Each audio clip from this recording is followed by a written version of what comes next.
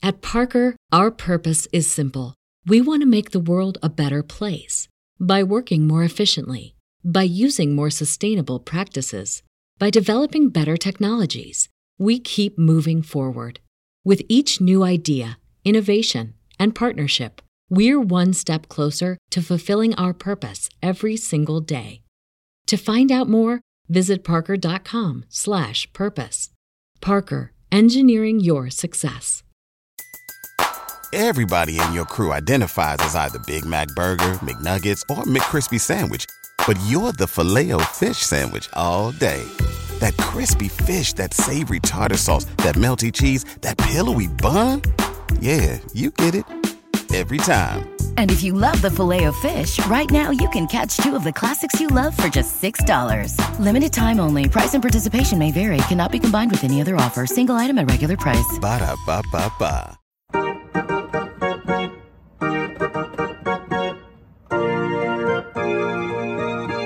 We're back, and joining me, you guys might know him from X, Twitter, I don't know what to call it anymore, Michael Marino. You can check him out at Marino MLB on X, National MLB reporter. And Michael, welcome to the program. And, this is the time of the year where actually, in a lot of ways, people are more interested in baseball because of the rumor mill. It's amazing. I mean, you're in the business, so you understand traffic and everything.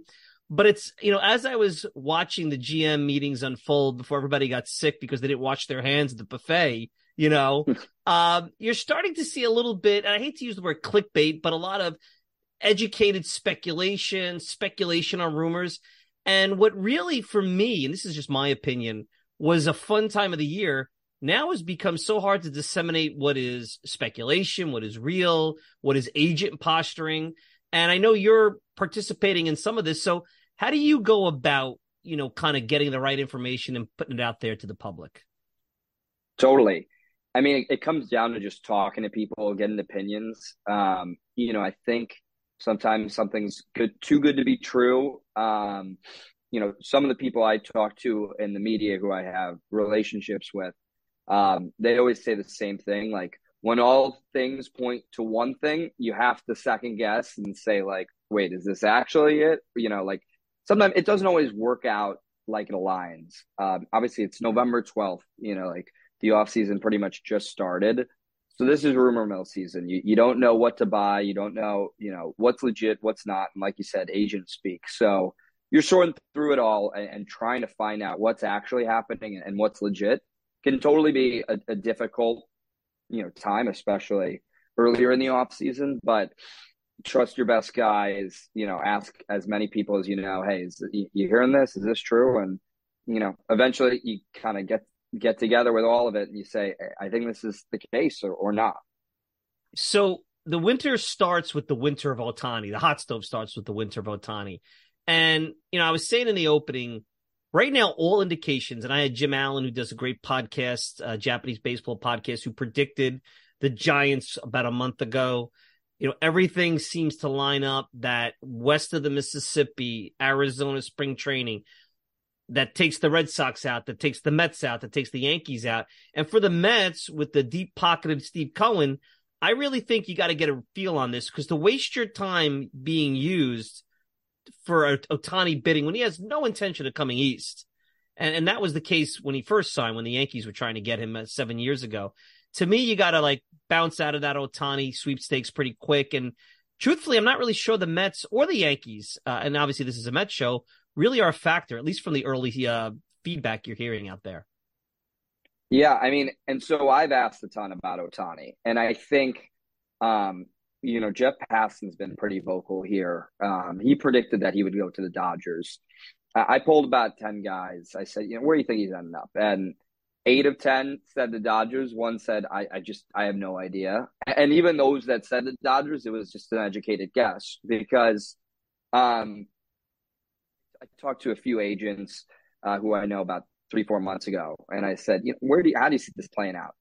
And they said, I think there is something to be said for the West Coast bias, that he really does like the West Coast. He's happy, was happy in Anaheim, and I'm sure he would be in LA. It's hard to know really where he falls.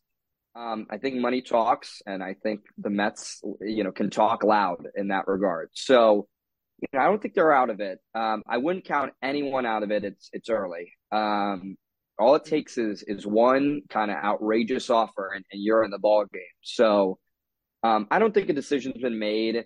I have heard that there is a geographical preference to stay in the West Coast. But again, money talks, and I think anyone could be moved for an extra $100 million. At least I could. So. Absolutely. Michael Marino, and National MLB reporter. You guys can check him out on X at Marino MLB. Out there giving out responsible rumors. Been following him for a long time. Does great work.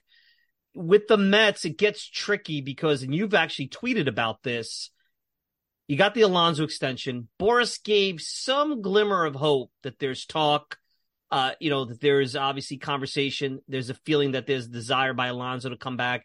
Now, if this gets into Aaron Judge territory, that's, and I always said a couple of years ago, and people laughed to go, this guy's going to be looking for $30 million a year. And now he gets to Boris, and I got to see the AAV of 30. It's got to have a 3. It's not going to be Olsen or Freddie Freeman 25, 26, unless they want to spread that out over 13 years like a Bryce Harper type deal. I don't see that. Right-handed power hitters don't age well. I wrote about this. Maybe you got a Paul Konerko. We'll see what Paul Goldschmidt, how he looks. He started to decline. So there's going to be some risk that you give a 10-year deal and you get 3 or 4 years. Then you add in what we just talked about, Ohtani, and whether or not they want to go out and put another $50 million on the payroll. I know it's Steve Cohen, but the payroll could get like a credit card being used and that balance being used up pretty quick. So give me you've been on record saying you think Alonso is not a shoo-in to be the first baseman on opening day. Give me your handicap here of Alonso. Yeah, so this is something kind of I've talked to everyone about. And, I think a lot of people are quick to just say, oh, he's going to be a Met. He's not going to be traded.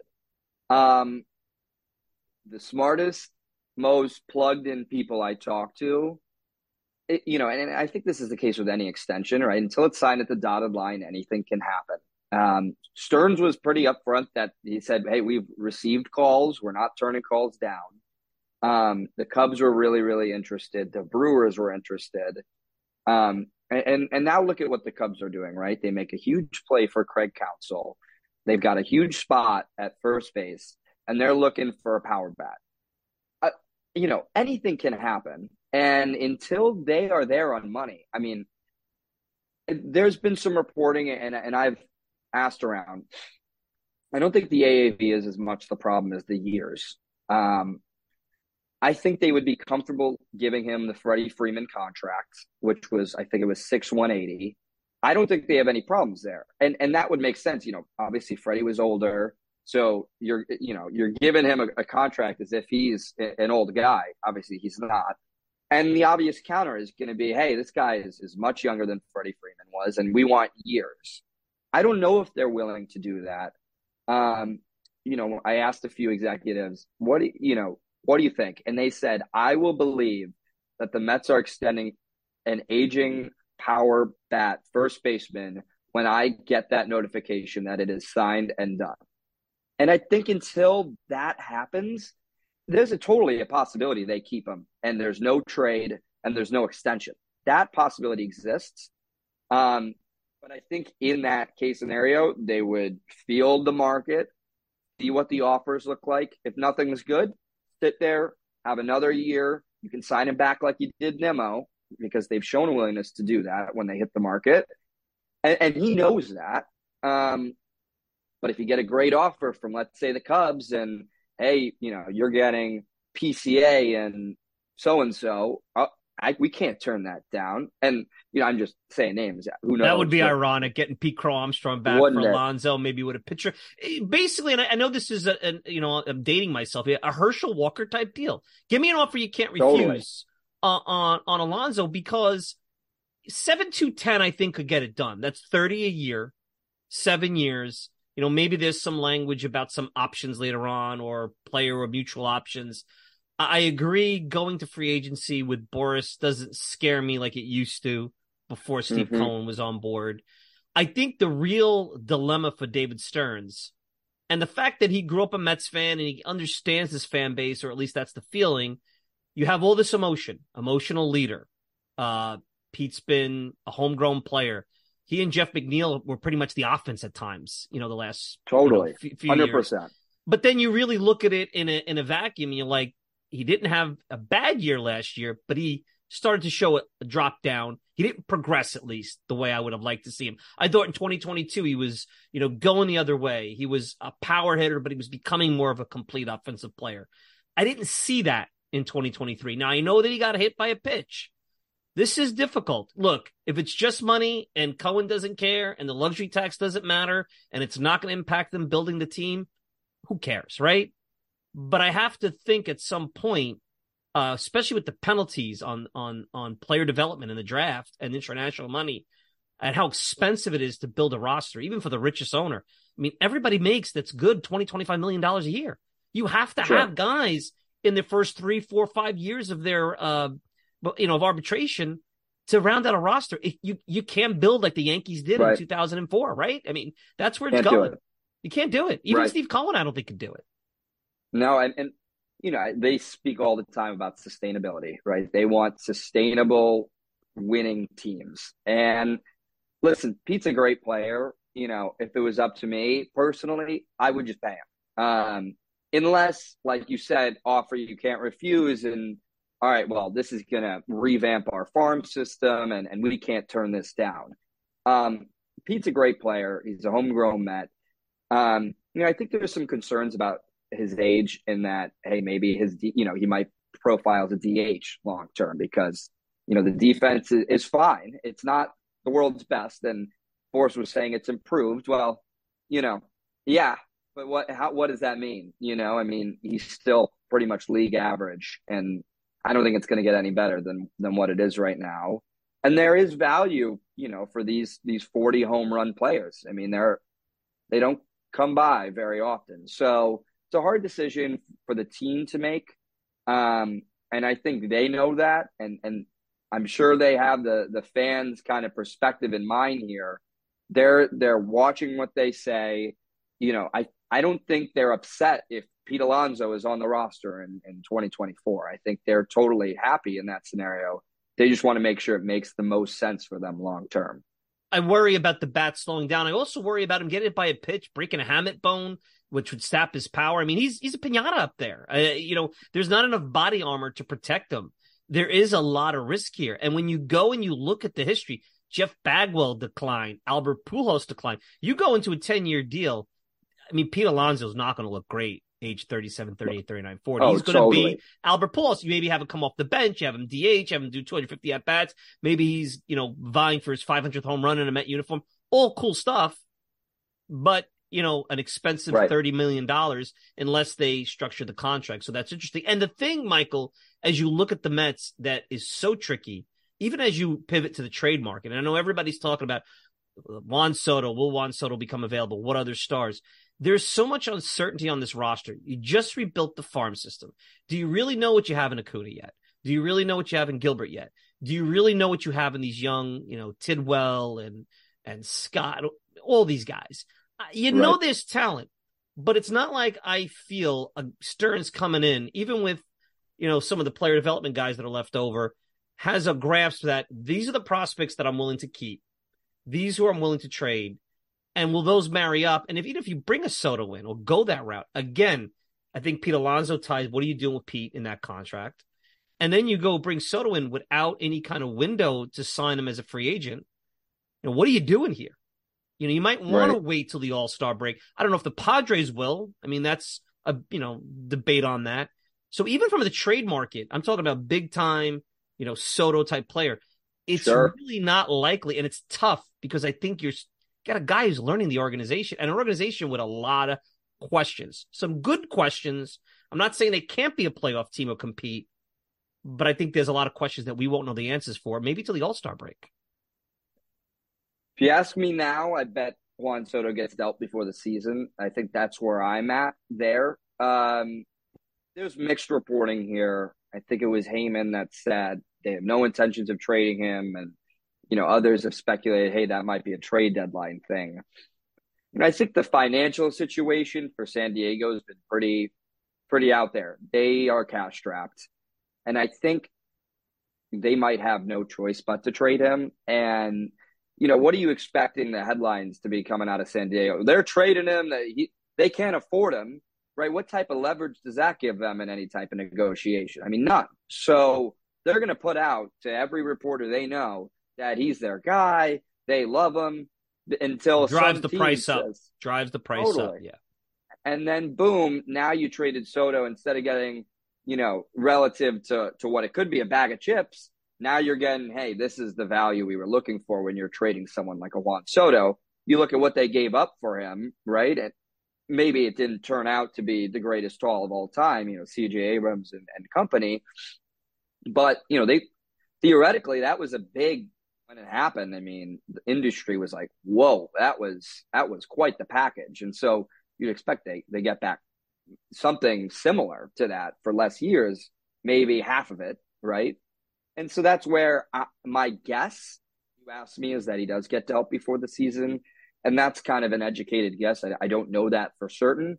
I will say, just my knowledge, it's interesting because I think some of the holdovers from the prior front office had communicated minor concerns about Juan Soto aging to Steve Cohen. That was something I had heard that, and he didn't start off that well this year. He didn't start off slow, ended up like 900 OPS, like always, sure. Right? Great player. I know at some point there was some concern expressed to Cohen that, hey, this guy might not age like we hoped. I don't think that's where they're at now.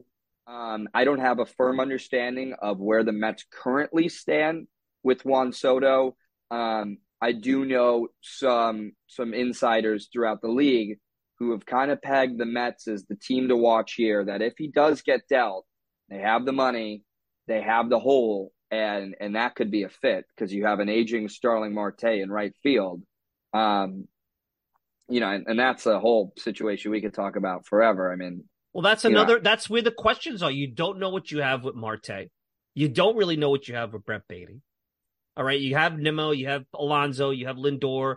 Maybe right. You want to say McNeil is there was other things going on with McNeil health-wise. I don't think he's a 270 hitter. I know that this is he's becoming like the Howard Johnson, good year, down year, good year, down year. No, it's an every other. He's an every other. Yeah, he's becoming that. Yeah, he's becoming like that. Let me, if you were looking at a prospect that you felt comfortable headlining a Soto trade on the Mets, who would you give up realistically that the Padres would actually accept that you feel, would cause some pain, but is in that, okay, I could live with giving this guy up for Juan Soto and not regret it to a certain degree in 5 years? It's a great question. The tough one, I think, because I've been thinking about it. I don't know, to be honest. I don't know. I think emotions are going to be tied up with any of the guys that you just got in the Scherzer and the Verlander deals. I personally like Gilbert. Some part wonders, to me at least, would they be willing to trade Acuna? I mean, yeah, I don't know, right? I mean, there's more mixed feeling on Acuna from what I've read than Gilbert. People seem more sold on Gilbert. I don't know if it's the profile or the little brother syndrome with Ronald, but I always feel like I hear better things about Gilbert than Acuna. Not bad things about Acuna, but more doubt maybe. Acuna, I mean, there's obvious upside. He can run the bases extremely well. I mean, he's stealing like 60 bats, some unheard of number. I think when you assume he has that power that Ronald has, he doesn't. I mean, he's not that type of, he's not a 40 home run guy. I mean, he's just not. There is obvious pros and cons to his game. And, I don't know if he's ever going to turn into this power slugger, but if he's going to get on base and steal 60 bags for you, you will definitely take that. So sure. Part of me wonders, would he be someone that they look to deal for a Soto? And the other part here is like, is he willing to sign an extension? That completely changes it, right? Because if you're talking to Soto's representation and you get a feel like, hey, we're there on the money and we know we can lock this guy up. Well, now, sure, take Acuna. I mean, we got Soto for the next. You got a Boris 2-for-1, Alonso and Soto with Boris, right? Exactly. So, I mean, and that's the whole, who knows where that goes, because obviously Soto forever has wanted to test the market. So I think their impression of where they stand with Soto will determine, in terms of contract talks, would determine what that compensation would look like. What about Manny Machado? Could you see them holding on to Soto, maybe trying to bring him back and trading Machado to clear out space? We really don't know. I mean, we know that the owner of the Padres has money, but we also know there's cash flow issues that they just took out a loan. He's not willing maybe to put his money like Steve Cohen has into the team. What about Manny Machado? Did have a bad year, but again, not the best year. Always been some clubhouse, questions. I know Tatis's name has come up. I find that less likely, to be honest. I know, maybe they're still pissed off about what happened with the steroids or the performance enhancing, whatever you want to call it. What would you think about that? You think there's any chance Machado maybe, or maybe even Tatis's, is that let's clear the salary out and keep Soto around as a ticket, so to speak? I asked one who would have probably as good of an understanding of the situation as that I personally can get. And he said, who the hell is trading for Manny Machado? I think the contract, they just gave him that massive re-up because he had the opt-out to test the market. I mean, I think it was like a 10-year, 300 re-up. I mean, some crazy numbers there. And I don't think it's getting much better, right? I mean, I think it only goes down from here. And he's 30 still years a great old. player. Yeah, he's 30 years old. So I don't know if teams want him on that 10-year. $39 million at age 40. That's a rough one. Tough pill to swallow, and I don't think anyone wants to. I don't think Tatis would get traded. I wouldn't be shocked. I mean, if you follow what they do crazy shit all the time. Absolutely. Their brand of baseball. So who knows? You get a great offer for a Tatis, and, Preller hates the sell, and who knows if they really are willing to, but I have a hard time, believing Manny Machado would go granted interest. I mean, I think it just makes too much sense to trade Soto for where they're at. They went all in and it didn't work. And now you kind of got to transition, and it's a tough pill to swallow, but I think it's one they have to. Michael Marino here joining me. Great stuff, really giving us some good information about the free agent market. When you look at what the Mets have in front of them, David Stearns at the GM meetings, they gave you a lot of code for a good offseason, an active offseason, but maybe not a star-studded offseason. Personally, a lot of the pitchers, especially the ones that have qualifying offers, are going to get B-plus money, and you might get B-minus, C-plus, or C performance out of some of these guys. It's the way the cookie crumbles. I'm not sure. I'm convinced that all of those guys, Lucas Giolito, for example, are, any better than some of the depth options the Mets have right now. I don't think the Mets want to give up any more draft capital with qualifying offers for those kind of players.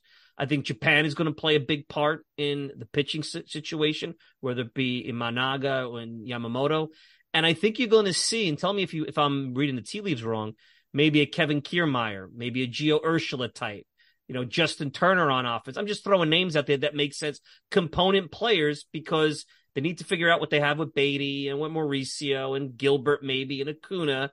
They already have their core. And you could always not be perfect on opening day, and 84-win team makes the World Series. I think if you could start the year being an 85 to 87-win team and build from there, what is it, one extra win a month to get to the mid-90s? You could achieve that over 12 weeks. Mets did that in 2015 and 2016.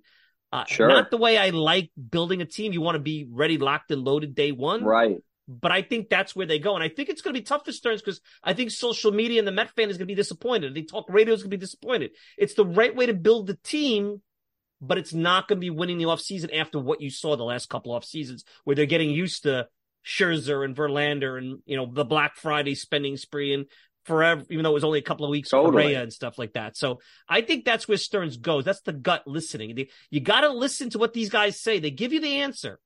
You just got to pay attention. Don't make what you want to hear what was said. There's a gap between that. No, and I think it's in Stearns' DNA, right? I mean, 8 years in Milwaukee, every year that Turner was available, I had people telling me they're in it. And I know there was at least one time where they were really, really in it to the finish line and lost out at the end. So Turner's a guy I would watch. Kevin Kiermaier feels like every team that is big on analytics, is in on Kevin Kiermaier.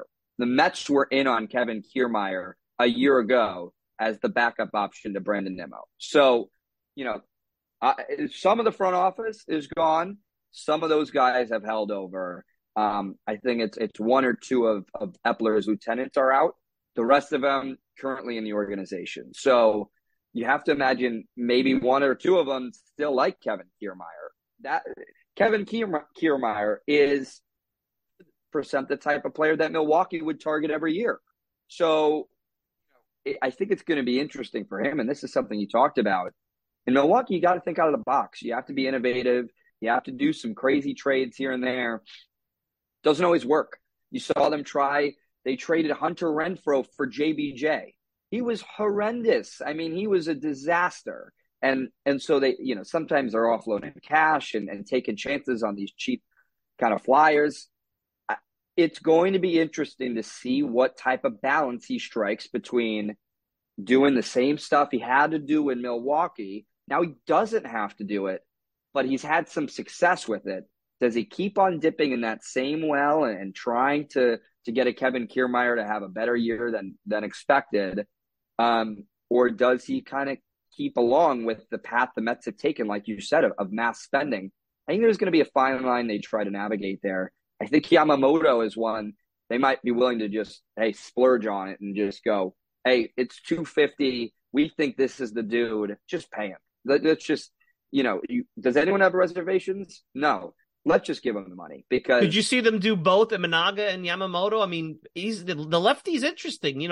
Obviously doesn't profile the same dominance, but he's interesting too. Imagine a Far East rotation. We're thinking of Ohtani there, but you have 3 Far East Japanese pitchers, never really done in New York, diverse neighborhood. I mean, think about the worldwide marketing that the Mets could become, and I think that would be attractive. Totally.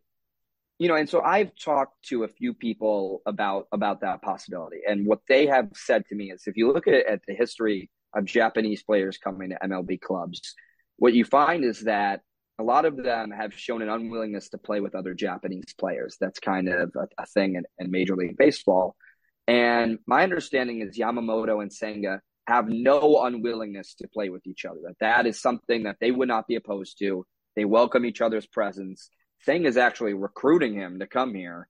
I haven't gotten that same kind of impression with Imanaga, and I'm not sure if I'm pronouncing it correctly. Neither am I. I'm probably not, but we'll figure it out soon enough. Exactly. I mean, I don't, until I get that answer, historically speaking, it's usually no. So until you hear yes, it's usually a no. Who knows? Like I've said before, money talks, and if they're $15 million over everyone else's offer, you might have just landed them. So, and also, I think it's well spoken and said out there.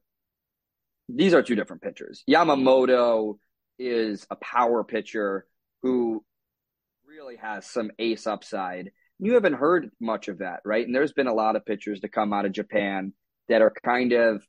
I believe Yusei Kikuchi was one of them, right? And I believe he's a lefty, right? And mm-hmm. he hides the ball well, and he can hit 98 on the gun, and it doesn't always work out like you draw it up. And I think there's way less concerns about someone like a Yamamoto than there would be in Imanaga. So that's kind of where I stand. I'll believe it when I see it when they get 2 Japanese pitchers.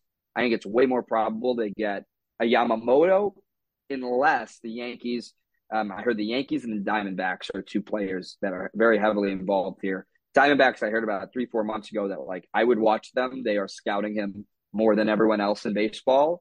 And more so now you've seen the reporting, the Yankees are desperate. They're waiting for that big, right? They had Cole. It's worked out just like they had hoped. But how many times have they taken chances on Frankie Montas and J.A. Happ? And, it feels like every offseason they're just shooting a dart and missing.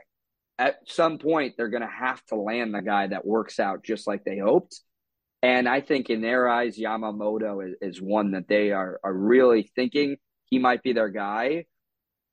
They're impatient, right? I mean, you miss the playoffs for Yankee standards. That's an epic failure. Does that get them to kind of putting the the cherry on top and sweetening up the deal to say, just get him. Let's just get him. We need an ace to add to this rotation. And that's where we're at. So the market will determine where he ends up, but there's interest league wide, and the Mets are one of them.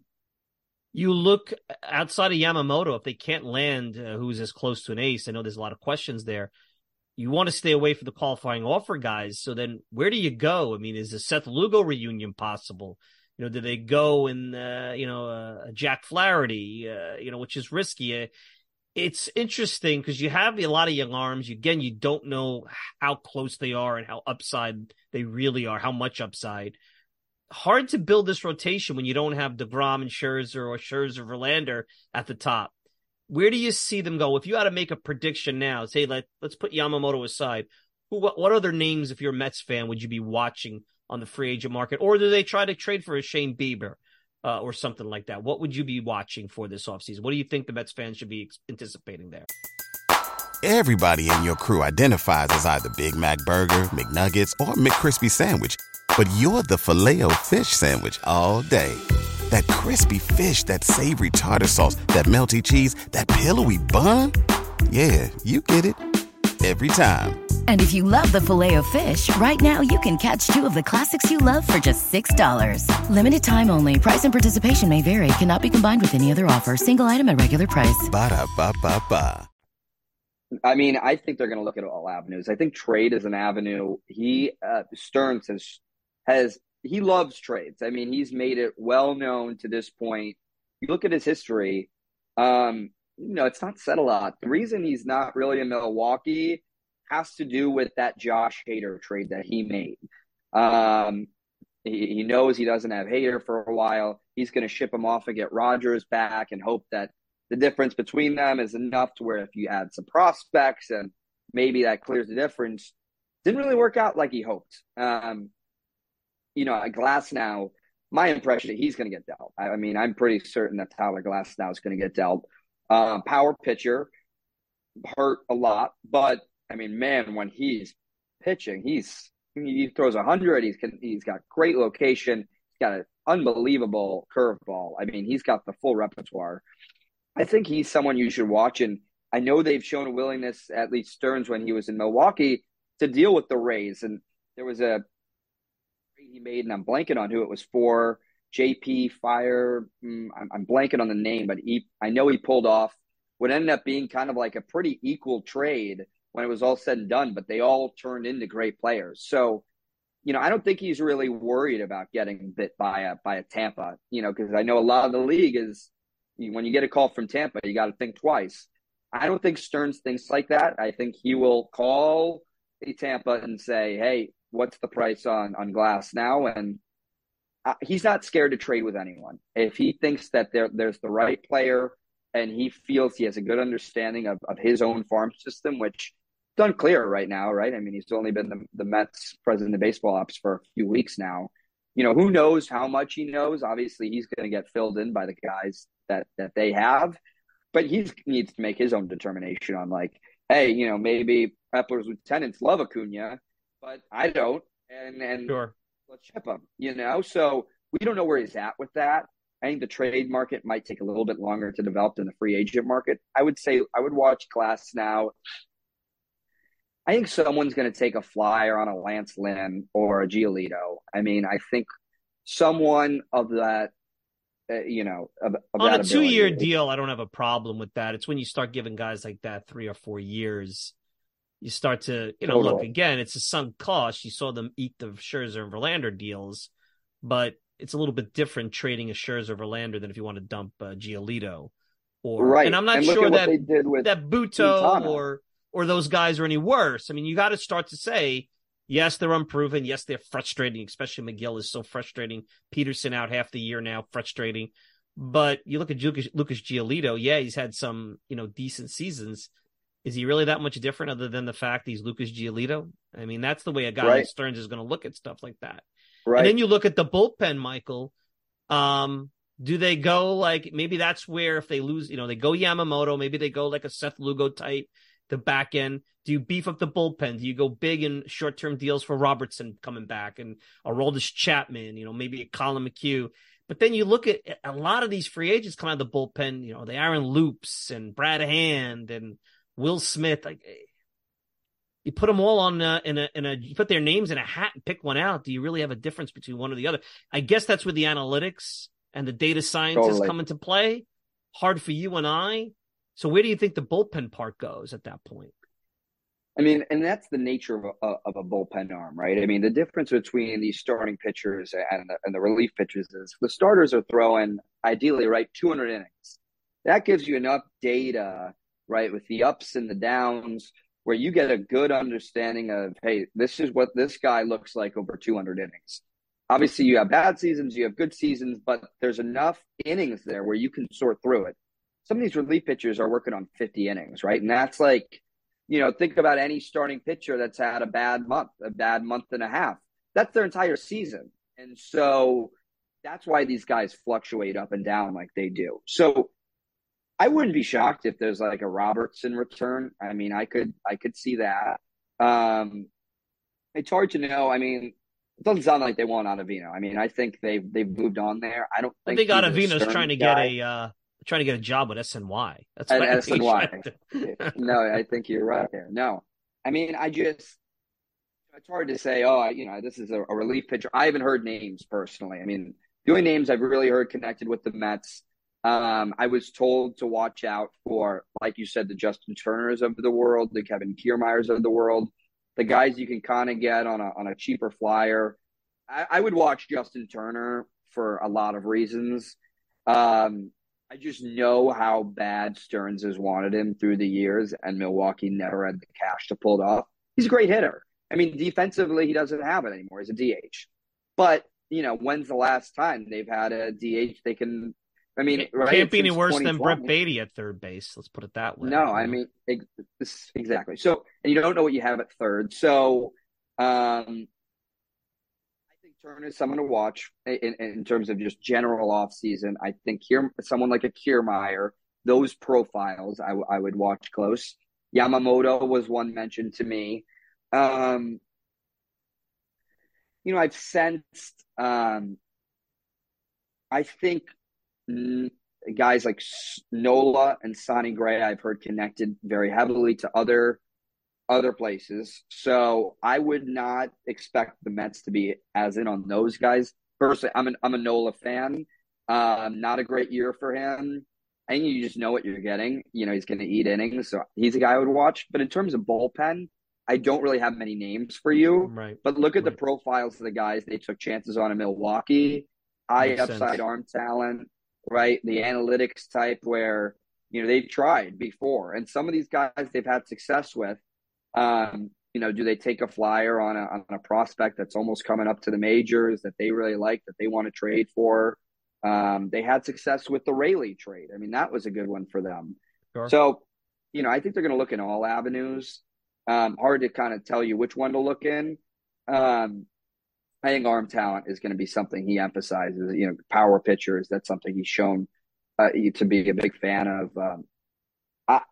People are connecting him to Corbin Burns. I love Corbin Burns. He's a great pitcher, but do we not forget that they were penny pinching him in Milwaukee every year, and he was constantly upset at the organization. That he just, you know, but it's a trade, right? So he doesn't really have control over that. So it's hard to know where David Stearns stands there. It seems like the organization was always playing against him. So now that they're in this situation, is Stearns the guy who might have been penny pinching him for years, the guy who's like, we need to give up all, you know, our farm system to land him? I don't know. It doesn't sound to me like something that would make sense, but he's a great pitcher and they need starting pitchers. Hard to know which avenue they really look at as of right now. Last thing before I let you go. So I've never seen the Mets. They hire a president of baseball operations. Now he's GM and president of baseball operations. Near unanimous goodwill towards it. Never get that outside the organization. Now they don't get counsel. They don't get counsel, but they land on Carlos Mendoza. Should be announced in the next 48 hours, it sounds like. Near unanimous praise on this, including across town, Brian Cashman. I don't think anybody has an agenda to say nice things about this man without it being true. We've talked about it now for a week, though, but you're on, as we wrap up, give us your, 2 cents on Carlos Mendoza, your feeling, and are we missing something here? Is, how can this guy be this good? What's the catch? It's like you're leaving the car dealership. You're like, man, that was a good deal. What's the catch? What did I just do? What did I just do to myself that I don't know? So, I asked the people that I know, ALEs who have relationships with him. I asked people in the media. I tried to get a feel for I asked everyone, the guy? What are your thoughts? Is he a good dude? Does he know baseball well? There's a few things that came back that was pretty much unanimous amongst everyone. Everyone said he's a great dude, just a good dude. I don't think he'll have any problem with the media. I mean, I think they'll really like him. Just seems like a nice guy. The players loved him in New York. And so, when you're with any first-time managerial hire, you have no idea how it's going to work out. And it almost never works out like you draw it up. I know Joe DeMaio had I think it was a tweet up about, 10 of 12 managers in the postseason this year were first-timers that were hired to that team. And the only ones were, I think, Dusty and Bochy. So it would have been a great hire. I don't think he wanted to come to New York. Right? So are you going to fault the organization for, him getting the greatest managerial deal ever from 90 miles away? No. And I've seen this. I've seen people kind of trying to say, hey, the Mets were used for money. He leveraged the Mets offer for more from Chicago. I talked to people in Chicago in the media, and I talked to one guy now. I mean, they were interested in him. November 1st hits, the day they were able to talk to him. We're really interested in you. We want to interview you, and we're not messing around here. We want to be big players here. It had nothing to do with the Mets. They were cautious. They had a feeling he really didn't want to come to New York. They gave him a legit offer. Wasn't the world's greatest. They gave him a legit offer, and he didn't want it. He didn't even come back to leverage, right? He didn't play them like it was chess. I mean, from the get-go, they kind of left, and Counsell didn't say much to them. Their impression was, hey, I think, I didn't really get a great feeling that he is dying to come to New York, and let's give him a competitive offer, something that is better than Milwaukee's. Let's not break records here. He's a great manager. There's a cost to that. We want to pay him and give him fair market value. If he comes back and says, I want to be in New York, match Chicago's offer. Okay, well, now he's expressed that he is interested there. He never did that. He never came back to one up. And so here they are getting Mendoza, who I know personally very close in the running in Cleveland. It's a guy that Milwaukee really, really wanted. Would have been high up in their rankings if they had more time to process what was going on. San Fran, he was a finalist. And San Diego, he was someone that they wanted to talk to. I think they're going to go to Schilt, was what I heard there. Obviously, a spot out of Houston. Brewers probably transitioned to a Pat Murphy, someone like that. I know they were looking at Schilt. So everyone else wanted him. Usually when everyone wants to talk to him, that means something. General impression, people like him, right? And then that's all. They think he's a smart dude. They think he knows baseball. They know the players love him. That's all you're guessing on at this point. And to think this is a great hiring and this is a poor hiring, it's just right. I mean, it's a shot in the dark, and you hope it works out. And that's all it is. But the initial impressions from people around baseball, they think he's a smart dude and they love him, and they think he's a really great guy. And that's what the Mets are taking a chance on here. So are you going to be at the winter meetings? Obviously if you're listening now at Marino MLB, Michael Marino on X, a national MLB reporter, really does a good job, responsible reporting. He's thrown some really good pieces of information out there to continue the dialogue here on the Hot Stove. So what are we going to hear from you and see from you over the next 30 days? This is the heart of the Hot Stove between now and Christmas and New Year. So what are we going to get out of Michael Marino? It's one of my favorite times of the year. I'll tell you that. I'm going to be everywhere. I'm not going to be at the winter meetings. I'm not able to make it this year. But what I will do is continually call all the people I know and try to find out what's going on around baseball.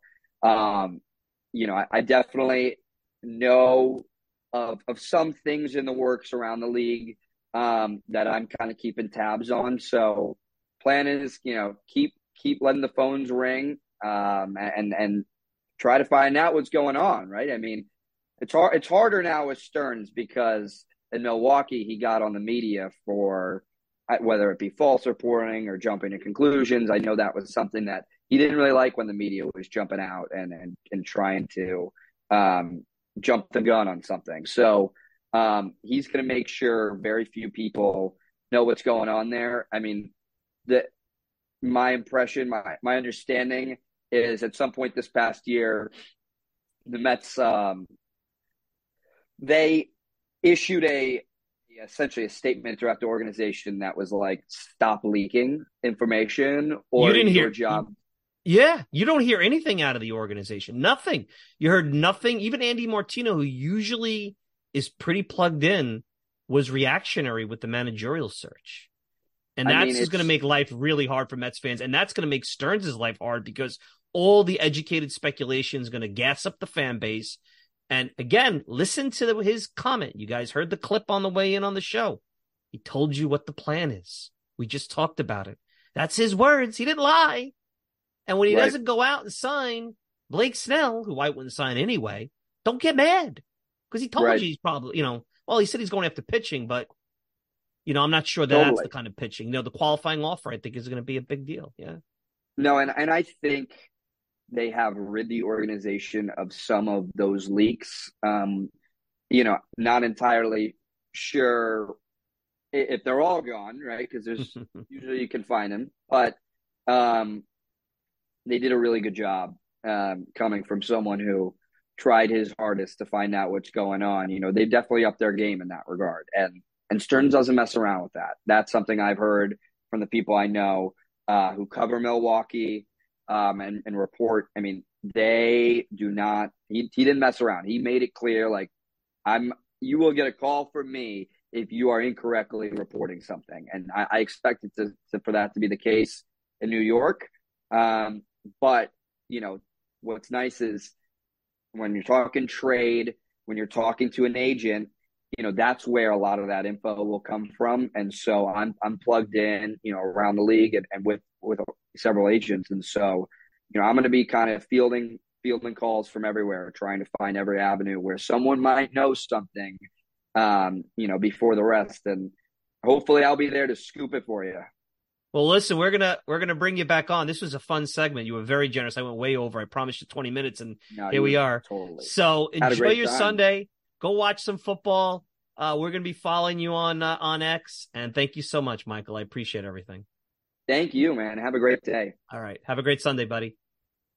That's Michael Marino at Marino MLB, National MLB reporter. Great stuff. Validated a lot of what we said in the open. So listen to David Stearns. Listen to what he said. Don't start making speculation. Don't go with the, look at the columns, the educated speculation that we talk about. I saw a column, I think it was Puma, Mets need to improve their offense. Here's guys that they can do it with.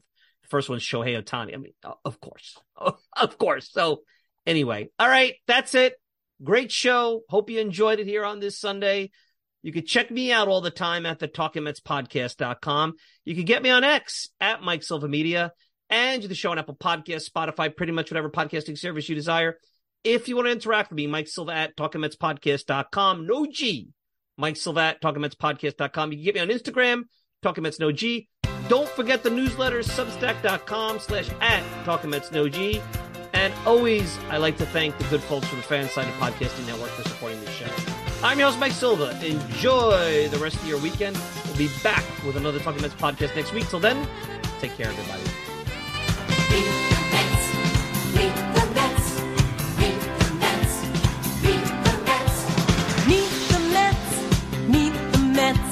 Head for the park and greet the Mets.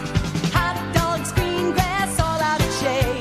Guaranteed to have a heck of a day because those Mets are really rocking that ball, hitting those home runs over the wall.